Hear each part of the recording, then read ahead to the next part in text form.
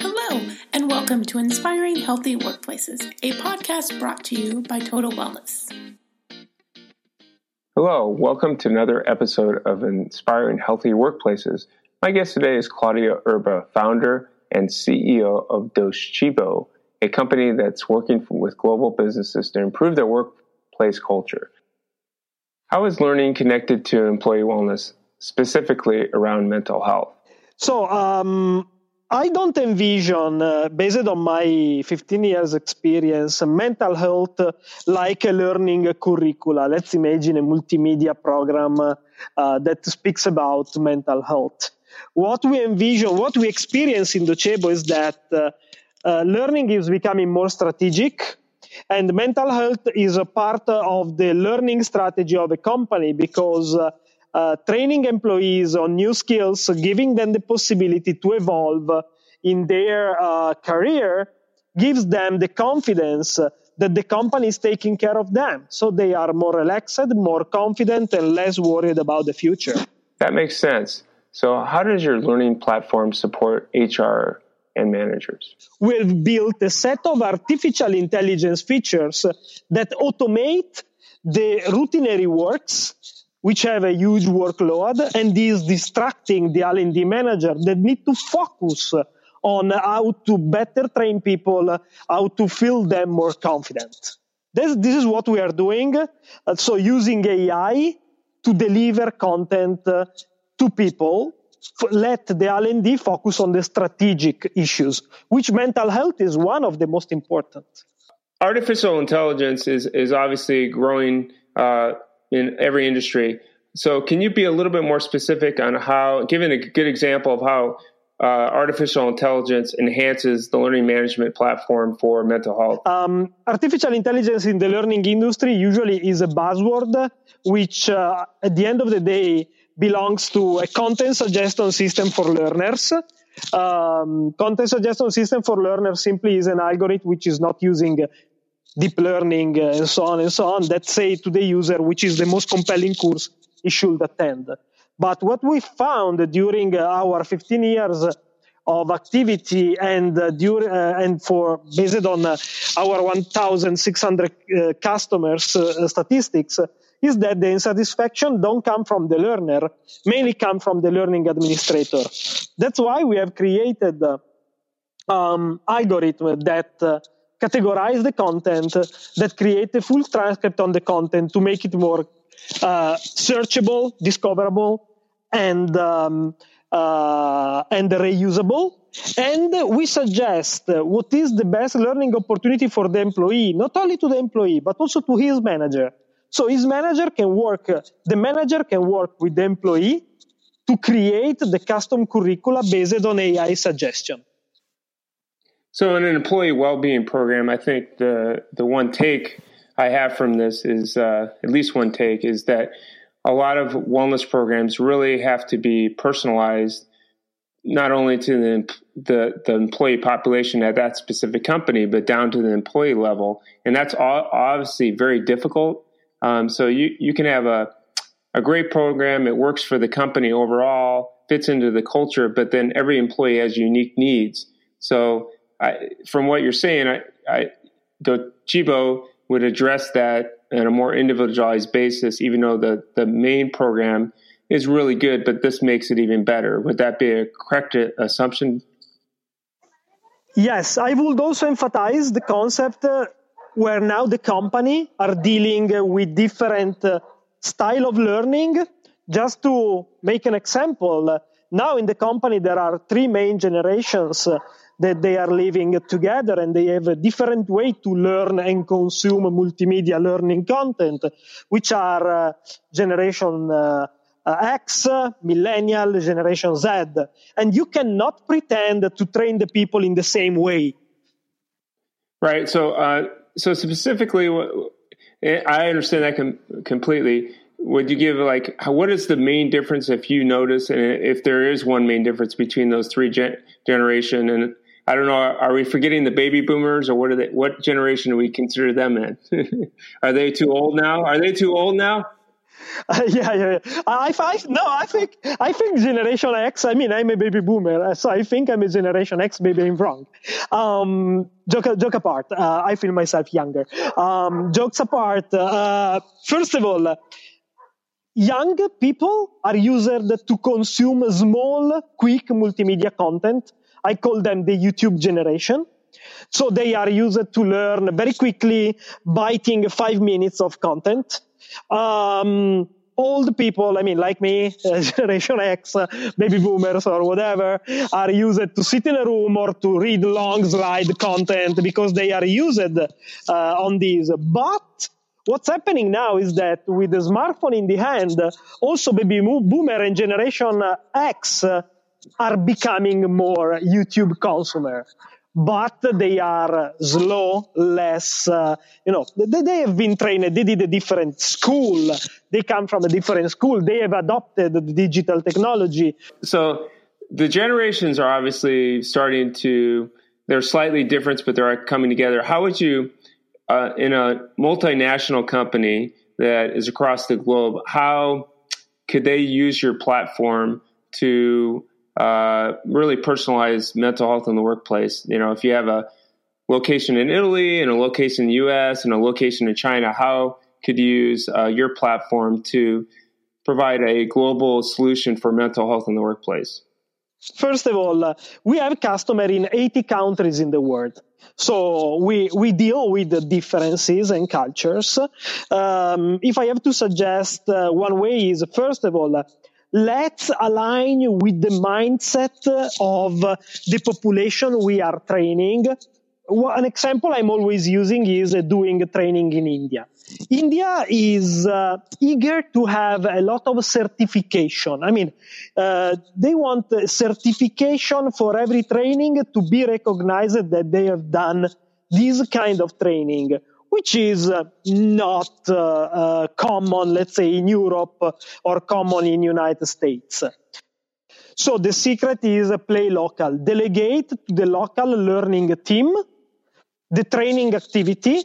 Do not pretend to centralize the training, let's say, in the United States and train Japan, China, Australia, and Europe together from a single place. This is a risk because the local team knows the culture and the mindset of their learners. That makes total sense. So here's one question. I hate to ask the question, but in wellness in the workplace, well-being solutions, they always look at some companies focus on the ROI or value, VOI. Sometimes it's hard to really track the success of a program in the short term, but maybe you want to address that in a general sense. What can an employer group, no matter if they're in one country or multiple countries, expect from your Docebo if they use it for a mental health in the workplace program? Should they expect more dollars and cents return on investment or more value return on investment? Yeah, I personally don't like the concept of ROI of learning, just because learning impacts the human brain and is a multivariable outcome. So if you train a person, maybe one person is more productive, but another is more motivated, and another is feel more safe with a better well-being or mental wellness. So it's the challenge is that the training is holistic. And as of today, we don't have a tool powerful enough to check all the variables to measure the impact of learning. That's why I don't like to measure only one variable into the ROI. My guess is having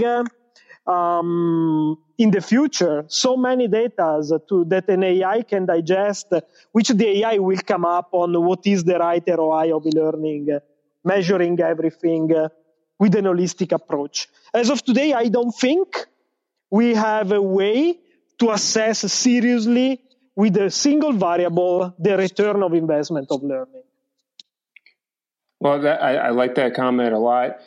Here's kind of a off the beat question, but if you could say one thing to any company that was dealing with mental health in the workplace, what would you recommend they do if there was no limit on budget, that they already had management buy-in, that the management would do whatever that employee recommended?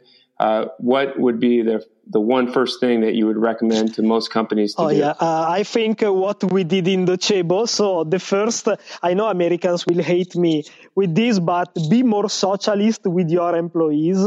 Means give them, in Docebo we bring to our United States office a 5 months and a half maternity paternity leave policy, which is something, we found really important, the relationship that the father of the mother or the mother have with his newborn during the first month of life. That's why we want them to stay together. So extend your paternity leave policy is one. The second is try smart working. We did it only on Friday. We allow people to work from home and to stay close to the family, to extend the weekend because they don't have to commute. Yeah, no, I agree. Every company needs to, personalize what works for their population and find ways that motivate their employees that don't really need to cost a lot of money. I guess it could be it could be seen as very costly to a U.S. company to let their employees, both the mom and the dad, stay home for 5 months, because I think the U.S. mentality is that you take a minimal maternity or paternity leave and then you have to get back to work. But then you're spending a lot of money on daycare, and you're not really helping the employees' mental health. They feel a little bit divided. They have to maybe worry about their kids, and then the financial strain of worrying about paying for daycare when it probably just better, and they probably are not engaged at work because they're worried about all those issues around their daycare and the cost and that so forth. So I agree. It takes to be bold. You have to be bold. And there is another point. If you give 5 months of maternity leave or paternity leave, the employees is so grateful that will not leave the company. It become loyal. So you're going to solve the churn and talent retention issue just because you are taking care of your people, which is super important.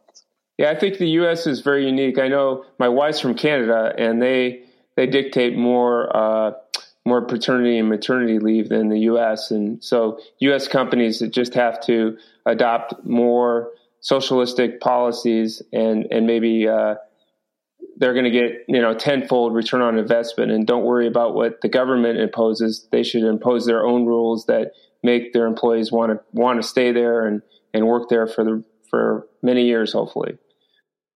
Is there anything else you'd like to add that is maybe some personal focus or personal stories you want to share with us about why you're so engaged in mental health in the workplace, or why the reason you started your company, or both? I care about people just because if tomorrow I will be hit by a truck, I hope no. I want people think about me like an honest person that was loyal, take care of his people, honest, and so on and so on. This is why I'm doing this. And the small suggestion I can give to some manager that need to manage people, I'm not a good people manager at all, but it's find a common pattern in the company, which is something that all the employees have in common, and it's, the kind of topic that tie all people together. For us, I'm Italian, so for me it's easy to find a common pattern to create a culture link. It's food, events about food. We create what we call the lunch and learn, which is every 15 days we have a free catering in the office, and then half of the lunch break is done to eat, and the second one is done to sharing. We have guests that does their learn part into the lunch and learn. So every company needs to find an element, which in Docebo is food, but in another company can be everything, that tie people together. And you can create events around that, initiatives around that, and so on and so on. Well, that sounds great. I think you've built a great culture at Docebo, and it sounds like you have a great platform that can be used by employers worldwide to improve the mental health in the workplace and probably do a lot more as well. Thanks again to my guest, Claudio Erba, founder and CEO of Docebo. And thanks for joining us for another episode of Inspiring Healthy Workplaces.